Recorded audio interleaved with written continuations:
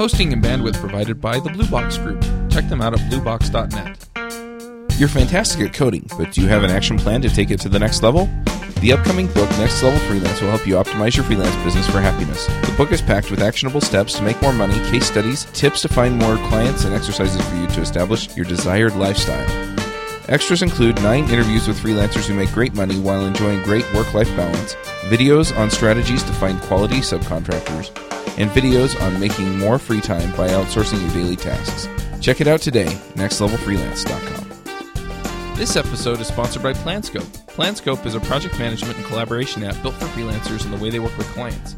It makes it easy to price out new estimates, and once you're underway, help answer the question, will this get done on time and under budget?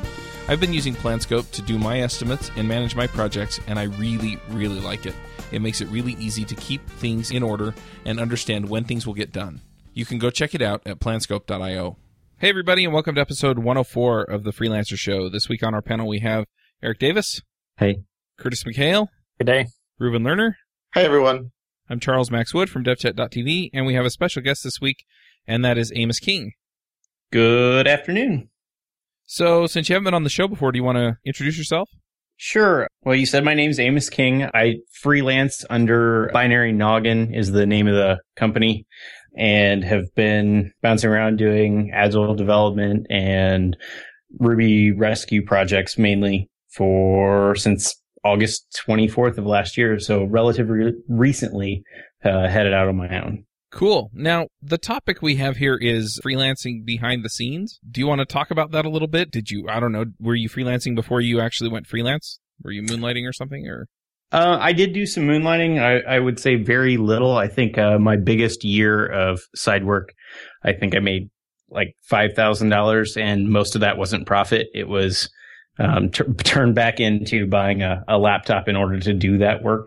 Mm-hmm. So yeah, I did that for a little while, and my big thing was I did not want to start a company by being in debt. I wanted to start out my freelancing career not working with somebody else without having debt over my head. So I spent a lot of time trying to get rid of that so that I could move forward and have a little more freedom with my time. Well, that makes sense. So maybe you can just tell us a little bit about how you got started freelancing then. Originally was a friend from college called me up, and he was working on some insurance software and needed a little help on the side.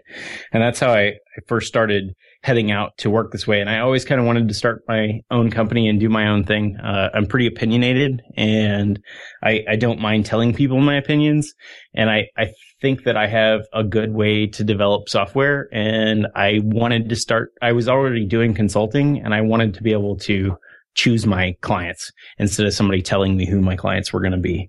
And then over the last couple of years, since 2006, I had been commuting 108 miles each way and was getting tired of that. And I loved where I worked before, but I had to end it. And I had gotten to the point where all of my debt from college and bad choices in the past had started to go away. And was like, now it's time to start branching out. And an old customer, about the same time I was thinking about it, came and said, hey, I heard you left. I could really use your help. And it just couldn't have come at a better time. It was the first day of going out completely on my own, was my 32nd birthday. And I was just really happy and really excited. And as soon as I got ready to get started, he said, oh yeah, and we need you to get some other people. So now I have 3 subcontractors working with me too. Oh, cool. I think the hardest part of getting started after, I felt like I had the financial thing underway was understanding contracting and getting a lawyer and accounting for the first time, and healthcare, because I'd never dealt with any of that. Why don't we talk about some of that? So how did you go about figuring that stuff out? I mean, did you talk to somebody who had already been doing it, or did you kind of muddle your way through it? A little bit of both. So I started muddling my way through contracts on my own and just trying to read a lot of contracts that people have graciously put out on the internet for others to use. And then I started talking to people in the community that I know that own businesses that deal with contracts, mostly like engineers, like structural engineers and things like that. There's a lot of them around here because there's an engineering school right down the road. So I talked to some of those guys and they actually pointed me to a lawyer. And so my first contract, I ended up taking to a lawyer and sitting down with him. But yeah, at first it was a lot of me back and forth, just negotiating the contract on my own before I ever took it to a lawyer to have them go look at it. And it was based on reading lots of stuff off the internet.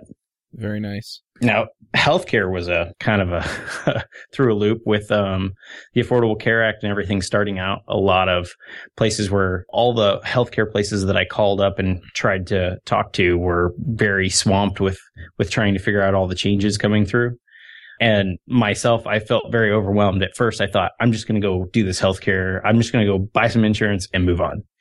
And I found out exactly how much goes into insurance, and I ended up going and getting a broker who shops around for me. And that was probably the best idea. I wish I had done that day one, because I went a month with absolutely no insurance. Yeah, that's pretty much what I did. The issue that I ran into, though, was that the insurance company was so backlogged that it took them 2 months to process my application. Oh, man. Wow. So I have insurance now, but I didn't a couple of weeks. Well, technically, it started February 1st, but I didn't actually have insurance cards or anything until about a week and a half ago. Wow. Yeah, I think the nice thing is that when you leave your job, you can, what do they call it? Cobra? Yeah. So you don't actually have to buy Cobra right away. You have up to 30 days to go purchase Cobra back to the beginning. So you can be out of work and just not go get insurance. But if something happens to you, you can then go get Cobra, like before you go to the doctor. Pretty quickly. That's what I did when I got laid off from my last job, but that was a long time ago. One thing that I didn't think about, I don't know if you guys did, was like life insurance. Yeah, I'm working on that. We had life insurance back when I was employed, and we were able to keep it. Oh, that's nice. I was not. And yeah, we didn't have it either, so we just recently, I guess 2 years ago, got it. So I already been running the business for 2 years at that point. I never had life insurance until I guess it was about 3-4 years ago, maybe a little longer.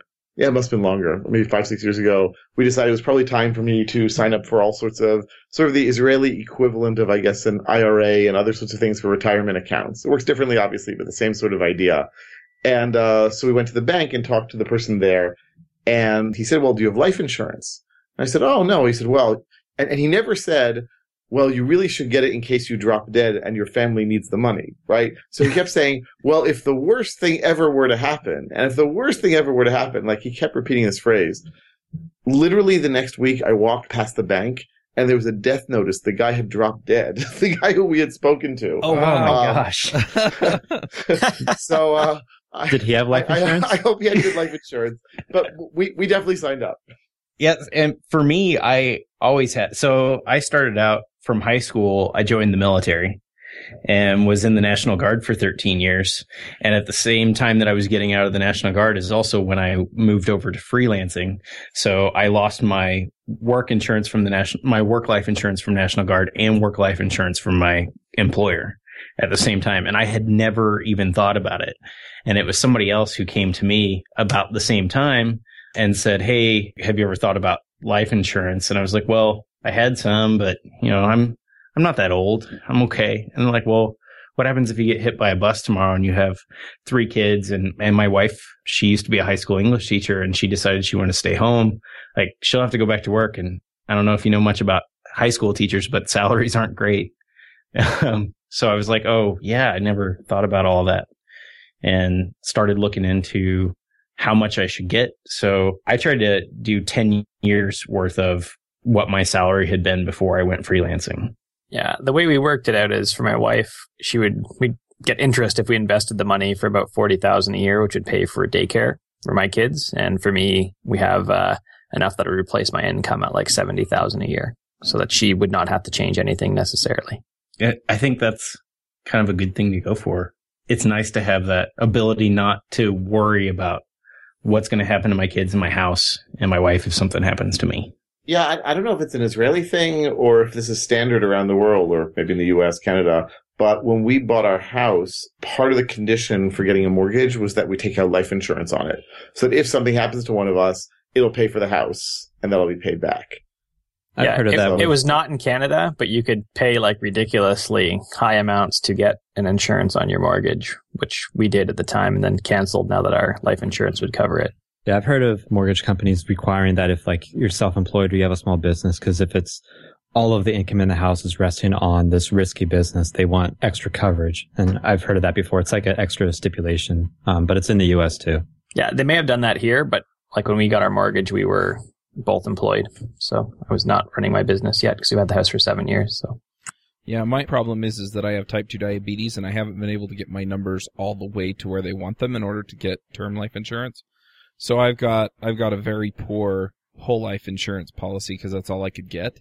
But yeah, it's definitely something that I'm working on to get better coverage because like you guys are saying, I mean, I'd love to be able to get to the point where it's like, look, you know, there's 10 times my salary or whatever in there, or 10 times what I make with my business. So yeah, if something happens, you know, my wife can just take care of things at least for quite a while.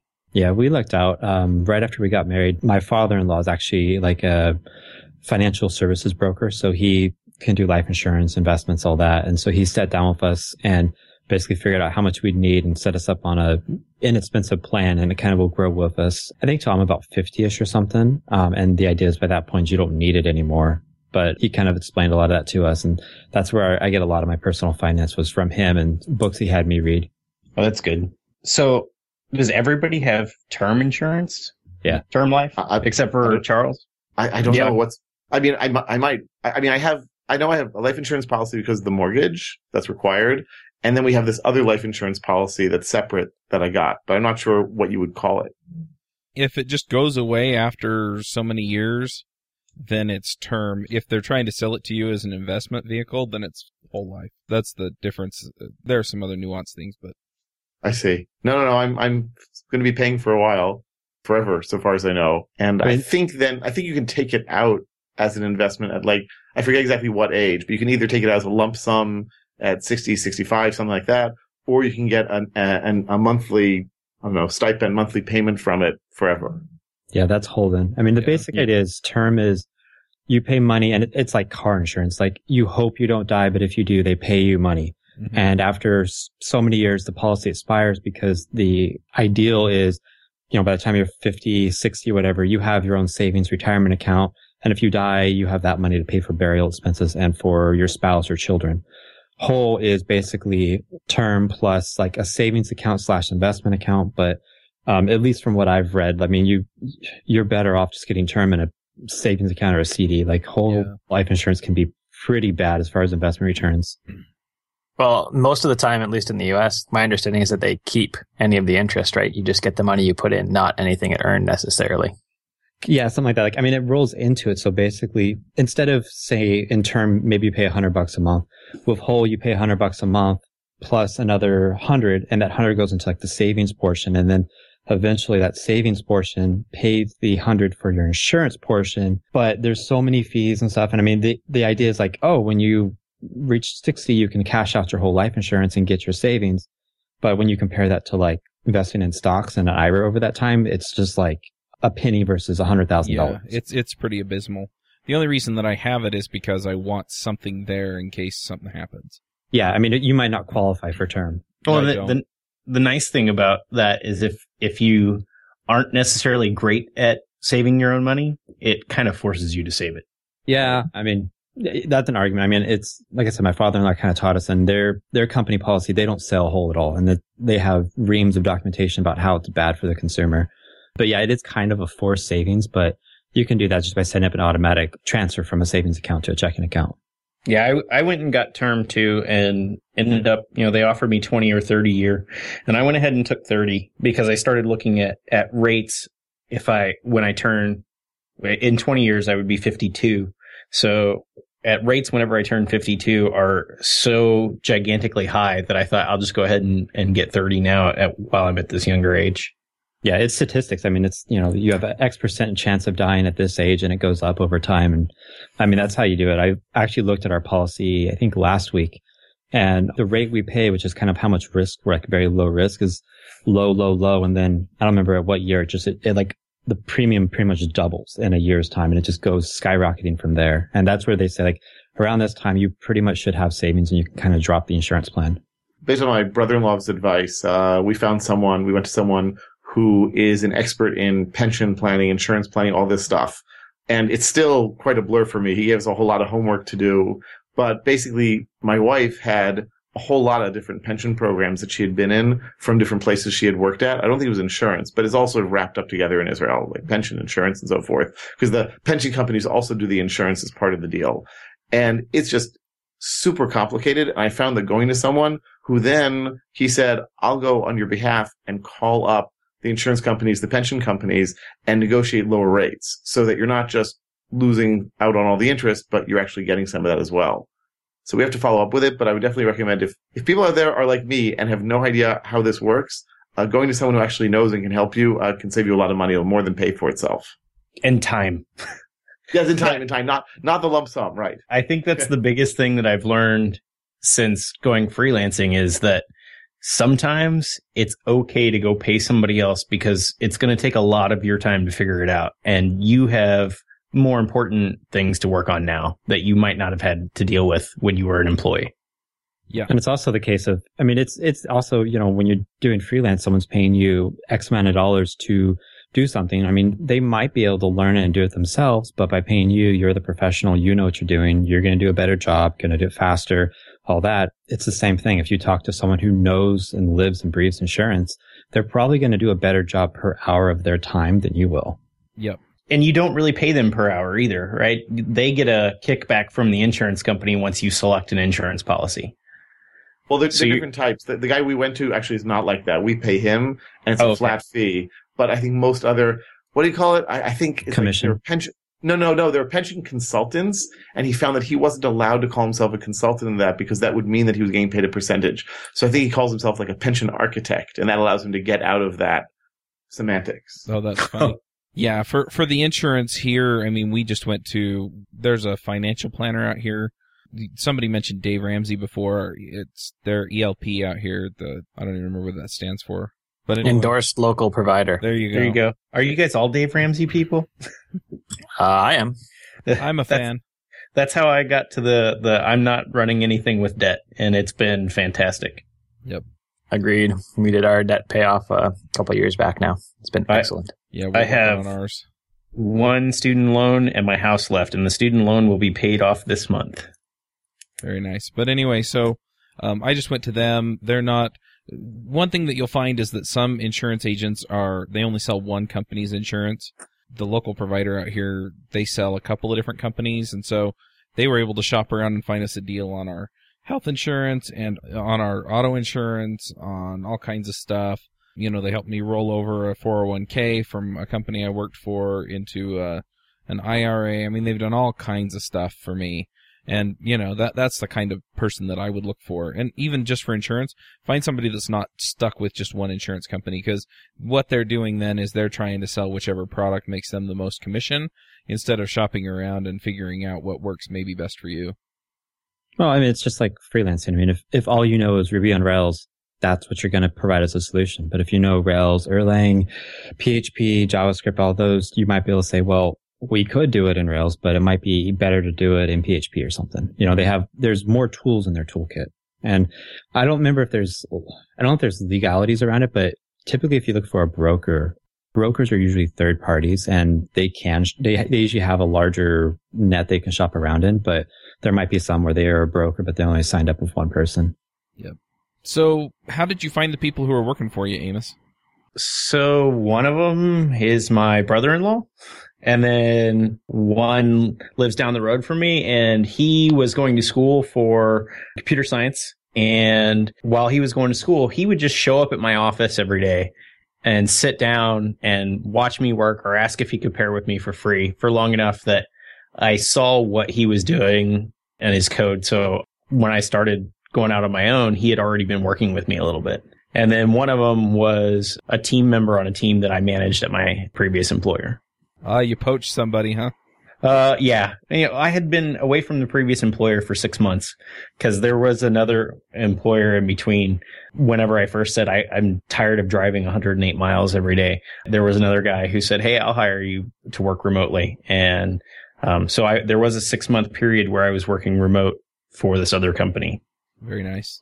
And so I didn't poach immediately.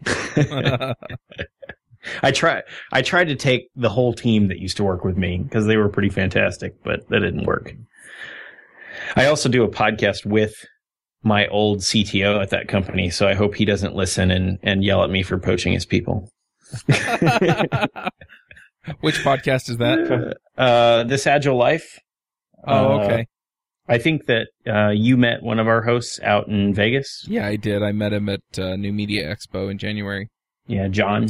Yep. Yeah, so we've been doing that podcast. That's how we started it, was we all actually worked at the same company. And then now we're at different companies, but we still do the podcast every week. Mm-hmm. I'm sort of curious to know how you manage these subcontractors, not legally, but like management-wise. Do you find that you're spending a lot of time doing management as opposed to development? And is this what you wanted to do as a freelancer? Part of me kind of wants to do that kind of thing because I would like to actually start more than just freelancing. Maybe at some point make like a product and have a few people. But I love to code and I never want to stop.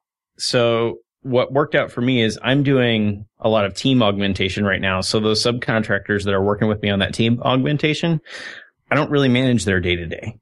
The team lead for that company kind of manages what he needs them to do and tells them, hey, these are the things that I need done. And I just kind of continue to work on the things that I need done.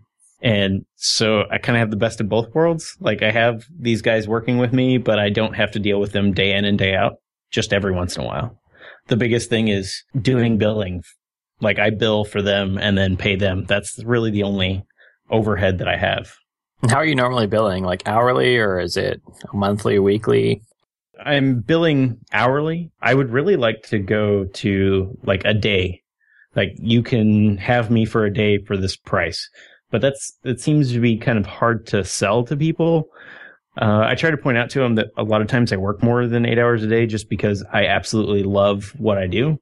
So in the long run, it would be cheaper, but it allows me to, even if I have multiple clients, I can focus. You have me for this day. Nobody else am I going to work on.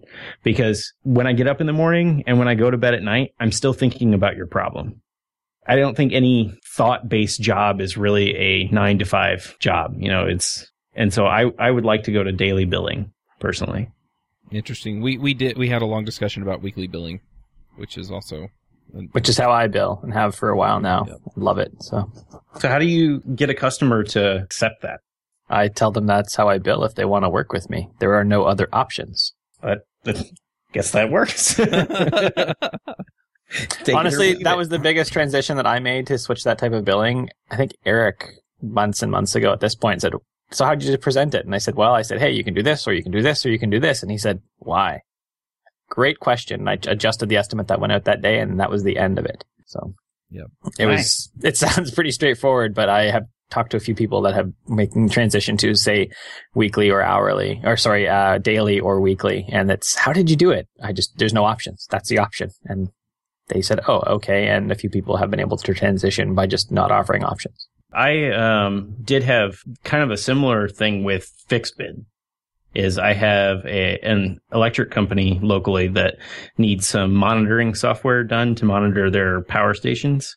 And they wanted me to come up with a big FixBid estimate.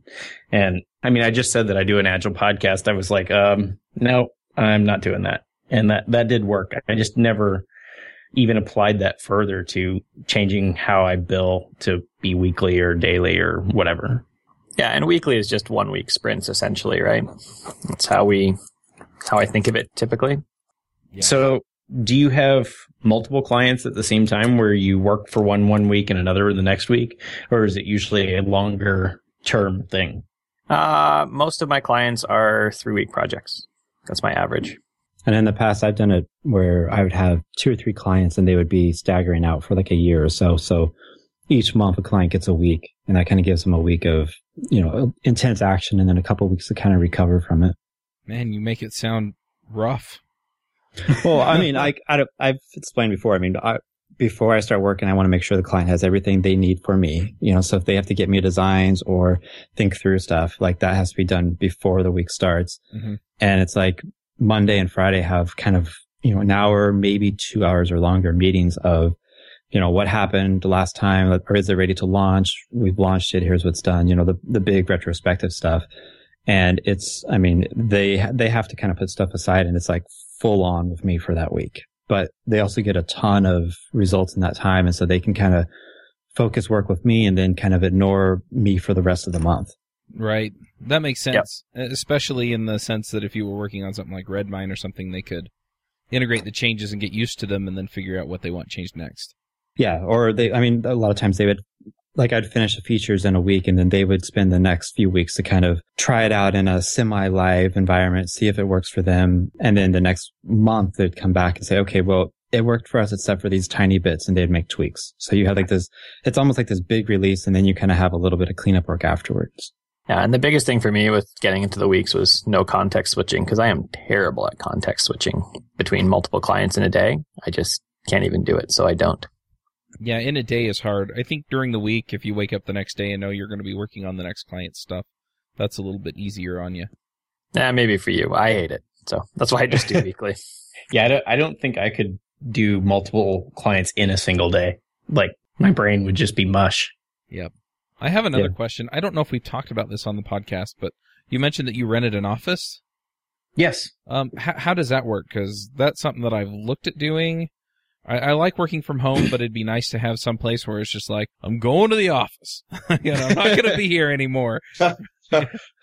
Yeah, so there's a building here that I'm in that has an accountant, some guys that sell some plumbing equipment. There's a civil engineer, a newspaper, and a chiropractor. And the fantastic thing about it is it's semi like a co-working space that you would find in the city, except for everybody has a private office. So I pay a lot less for the office. It includes internet. And I have this whole group of people out here that are mostly small businesses. And I can go talk to them and say, hey, that's how I dealt with my accounting this year, is I didn't really know what to do. And I went over to the chiropractor and was like, hey, you guys, how do you deal with your accounting stuff? And so it's like a little support group in an office, and it's 3 miles from my house, which that helps me with, I guess, the context switch. Like I said, I love my job. When my wife is busy and my kids are asleep, I start programming again. And so for me to be able to separate my work life from my home life is really, really important. Yeah, I kind of wonder if I would get more done if I did that. I mean, it seems like I'm getting more and more distracted by the stuff at home. And I think my wife would cry if I went and worked in an office, though. The kitchen is way too close for me when I'm sitting at home. Like if it snows really bad and I can't make it to the office, it's happened a few times, I will work from home, but I am way less productive. I don't even charge for my full time. I might work 8 hours and charge for 6 that day because I know that there's a little time that I might have been distracted, and I would rather undercharge than overcharge. Mm-hmm. But yeah, I will get up and go get a drink of water. And then when I'm in there, I'm talking to my wife for a minute. And so, yeah, it just doesn't work out for me. Yeah, I can understand that. Yeah, the benefit for me has always been, my wife yelling up, hey, our daughter has just started to walk. Come see it. So I did not miss first steps really for our first daughter, and hopefully won't miss them for our second daughter either. That's pretty awesome.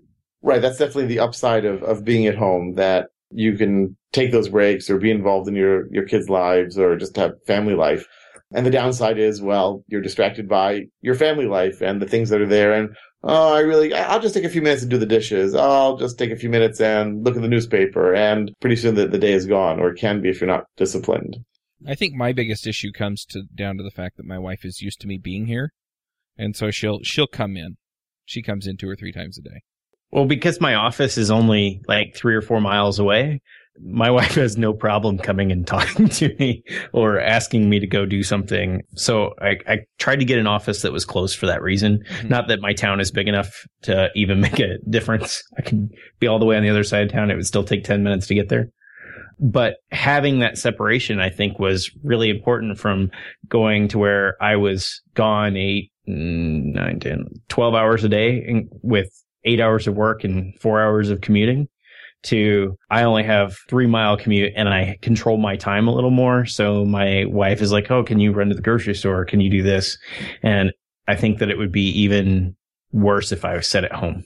Have any of you guys ever considered a co-working space, or are there such things near where you are? Because there's one that opened relatively near me, but it's like, I don't know, about a 10, 15-minute drive, and we only have one car.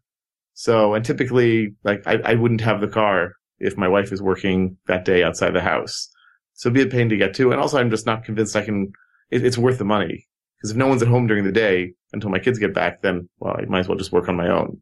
I had one for a while. It was the next town over, so that's like a 40-kilometer trip for me.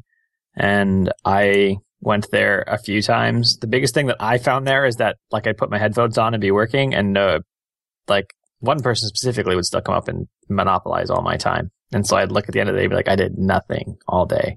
But I helped him build his stuff, which is great. I could see that. I've considered starting one out here, but I have some other things going on that I would use the space for as well. So, yeah, I mean, like what you described here is where you help. Well, I mean, you help this other guy. My impression is that the upside of these co-working spaces is that you're with other, techie types, and so you can exchange information and ideas and help each other. But right, if you're just trying to sort of put your head down and get a lot of work done, it's not necessarily that useful. I talked to my wife about starting one here in the town over from us. There isn't one, but there's the college, and there's a couple of small programming, like I want to say satellite locations from the cities that they have around the college where they hire a lot of college students. And I thought that a co-working space would be nice, but I think I would want one that still had, like, you have like a private room that you and maybe enough room for a couple other people for, like, your team could go and work, so that nobody could bug you. Even if you had your headphones on, you could just shut the door, but have that open space where you could go out and be with people who are going through the same struggles as you whenever you need a break, so you can go talk to them about it. Yeah, that's kind of the idea that I've had, where, yeah, you have a big open space. It's kind of the general purpose. Everybody can go use that space. And then the folks that really want it, they can actually go and pay for, a private office, and then they can basically do whatever they want to in there. And then just have a few other facilities like a conference room and maybe a separate training room or something. I just want a barista. I think it was about 2 weeks ago. I need to get some things done, and it was the morning, and my wife was going to be around. I said, I just need to really concentrate. I went to our local public library, which is about a 5-minute walk from my house. And there was a room in there, and they have Wi-Fi there, and there was a room with other people working on computers. And I actually felt incredibly, effective, because basically everyone's there working their computers. It's incredibly quiet. And so I wasn't distracted by things in the house. And I felt this sort of subtle, quiet peer pressure. Ooh, I better be efficient. I better actually get work done. So that's sort of a free version of that, I guess. I go to Starbucks twice a week at 6 a.m. and work till lunch, basically. And that usually I'm focused enough in that time twice a week that I do like a whole day's worth of typical work, right? A whole day's worth of billable hours before lunch. And then I clean up a few things after lunch and cut my day at like 2:00 in the afternoon or 3. Yeah, I've done that too, where there's a restaurant over here that has Wi-Fi and booths, plenty of room. They're almost never full. And so, I'll just go park there for a few hours. I actually budget for it like my rent, so I top up a Starbucks card every month with essentially my rent to go to Starbucks for work stuff. That's an idea. Wait, is it I'm still, doing that. Is it still cheaper, though, to go to Starbucks for that many hours? I don't know how much you buy there. I spend $75 a month Starbucks max. Okay, that's a pretty cheap That's offer. how much there is. So yeah, I camp out in one corner and it's fine. So it's kind of off to the side a bit and with my back to everyone and looking out the window so I can see the road. And I have a good set of headphones that block out a lot of noise. Yeah, I try to. One of my subcontractors actually splits office rent with me now because he lives so close to me. He's like, hey, can I just come and work with you so I can get out of the house once in a while too? And so when he's not here, like I don't know if I could handle the library. That's like too silent for me. I actually go to a website called Coffeetivity that just sounds like a coffee shop in the background. Awesome. And I will turn that on if I'm here by myself, or there is a coffee shop in the next town over too that I will go to once in a while. But I am writing down that I need to get a card that I just refill every month because I'm always afraid to go there because I'm afraid I'll just spend and spend and spend money on coffee. Well, that separates out the business expenses too, right? I don't keep every receipt. I just spend off for the business off this one card, and anything time I go else. Any time outside I go, I just pay with my own cash for something. That's true. So you just have one receipt for that card, Yep. right? One You receipt pay a month for it. $75. Sometimes I've got to the end of the month. So last month or January when we had our new baby, I got to the end of January and it was like, I've got like $65 because I was, doing baby stuff, not working all the time. That's a big coffee. Yeah, one $65 coffee. Just, I don't know, put gold flakes in it for me, please. Yeah, I think that has been kind of a pain for me too, is remembering receipts aren't too horrible because I just jam them in my pocket to later, but remembering whenever I'm traveling in my car for business to track my mileage and things like that is like I forget all the time. And I don't know how much money I'm leaving behind by doing that. Well, because I ride my bike so much, instead of the car, I even track my bike mileage and write off a portion of my bicycle every year. Oh, nice. Use it for work, right? Just like I would a car to travel to places for work. So are there any other things that you struggled with when you were getting started? I think that I mentioned accounting and talking to the people across the hall. I think it's important whenever you're starting out to find like-minded people. They don't necessarily have to be developers, but just small business people who have been through some of the struggles of small business are great to have around. And they pointed me in the right directions with accounting so I don't know how you guys deal with it. I kind of put myself on almost a salary and I keep some of the money in the business and I pay myself. And then every time I pay myself, I take more money and place it into a savings account for taxes based on however much I pull out to pay myself. And that has dramatically helped me because that was the big thing. Was the first day that I went in and talked to an accountant. I had been paranoid about taxes anyway, so I wasn't spending anything. And when they told me how much that check was, that first check I had to write, I was like, whoa, wait a minute. Like, how much? I need to start saving for this next year. Yeah. Yeah, I've been stuck not saving for taxes. Now I save 30% of every invoice that comes through and I just normalize it by paying myself a salary monthly. Yeah, that's what I did. Do you find that 30% is too much or too little? Because I went with 25. That's what my accountant suggested, but I don't know. 25 should be enough for me in Canada, but 5% is cushion. So say you jump a tax bracket, you just say, it doesn't matter because I've got an extra 5% for the last 2 years running, just sitting in an account, right? Or if the worst happens, it's like extra cushion. So I just save 30% all the time and round up. So if it was like $775, I just save $800. That's it. I do 35 and we used to have extra cash in there and that would be like a end of the year bonus because you can get tax deductions based on how you did it. But this year, 35 wasn't enough. And so I might actually crank it up to 40 or more. I think it's just, stuff in the US has changed in tax wise. And there's a couple, like self-employment tax. I think there's a tax break going on for a few years. And so basically from that, it jumped up 2% automatically for everyone who's self-employed as of, I think, last year. Yeah, in Canada, I'll incorporate this year, which will drop my tax rate to 19% on all business money. And then anything I pay, I'd still pay 25%, but I'll be an employee of my own business at that point. But would you get double taxed? I don't believe so, but I would have to confirm with my accountant. I talked to 2 accountants. They both said that's the right way to do it. So, yeah, because that's in the US, that's a problem we have is if you have an actual corporation, you might pay corporate tax on stuff and be required to take all the money out. And then you pay personal tax because it's an income. It's a salary as an employee. So yeah, I mean, taxes are hard. I mean, I think 30 to 35% of your gross revenue. So like what you bring in on an invoice is kind of a good cushion, but I have that in combination with a large emergency fund, which we're going to be using for last year just because it was such a big hit. Yeah, I definitely have that issue where I have a company, like I've an incorporated business. And so the business pays taxes and then I pay myself a salary and I pay taxes on that. And we try to keep the company's profits low so that the taxes are low each year.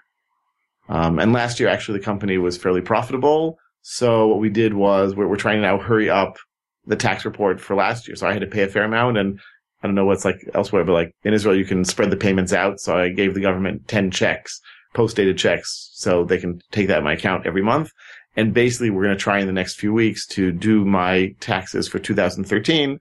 And then that'll reduce those checks by a lot. And I'll just write them new, smaller checks.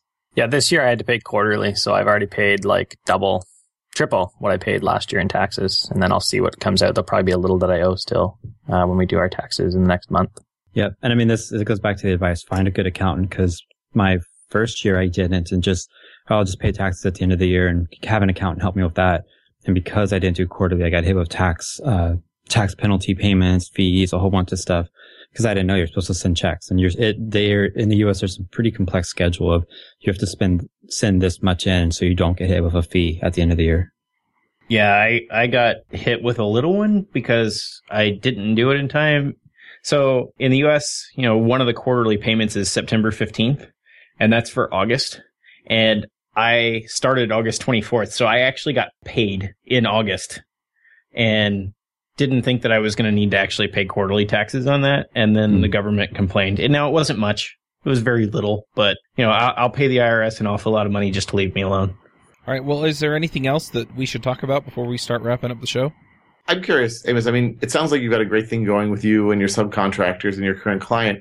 Are you thinking ahead at all and looking at talking to potential other clients? Or are you sort of figuring when this gig ends, you'll just look around and find something else, and if it takes a while, then that's okay? So I have been talking to other clients. Most of them are not as big as this client. I think I mentioned earlier that I'm talking to an electric company. Have not finalized a contract with them, but I was able to push back on I'm not doing fixed bid for this. But that'll be 1 day a week and probably a pretty short contract. I imagine that it'll probably be like a month of a day a week, just because what they need is so tiny. But yeah, I am starting to look around, and that's also why I told my client that I could only do 32 hours, is because I knew going into this that I would need overhead of time to look for other contracts and just build who I am out in the world so that people know to look for me.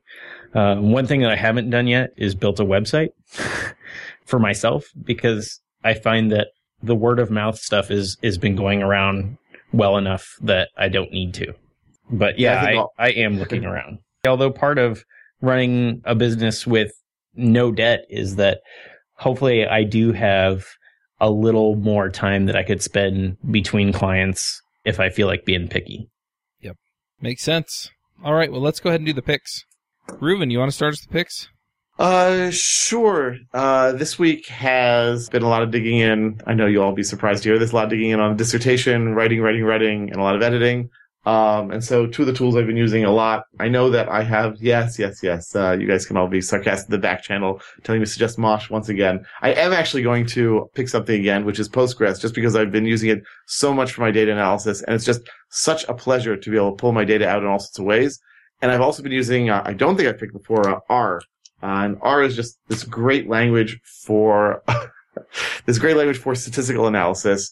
And it's just super easy to use, especially if you don't know a lot about statistics, like me. I've only taken 2 quarters of it, but great language, enormous number of packages, great graphics, definitely makes life easy for anyone needing to pull stuff out.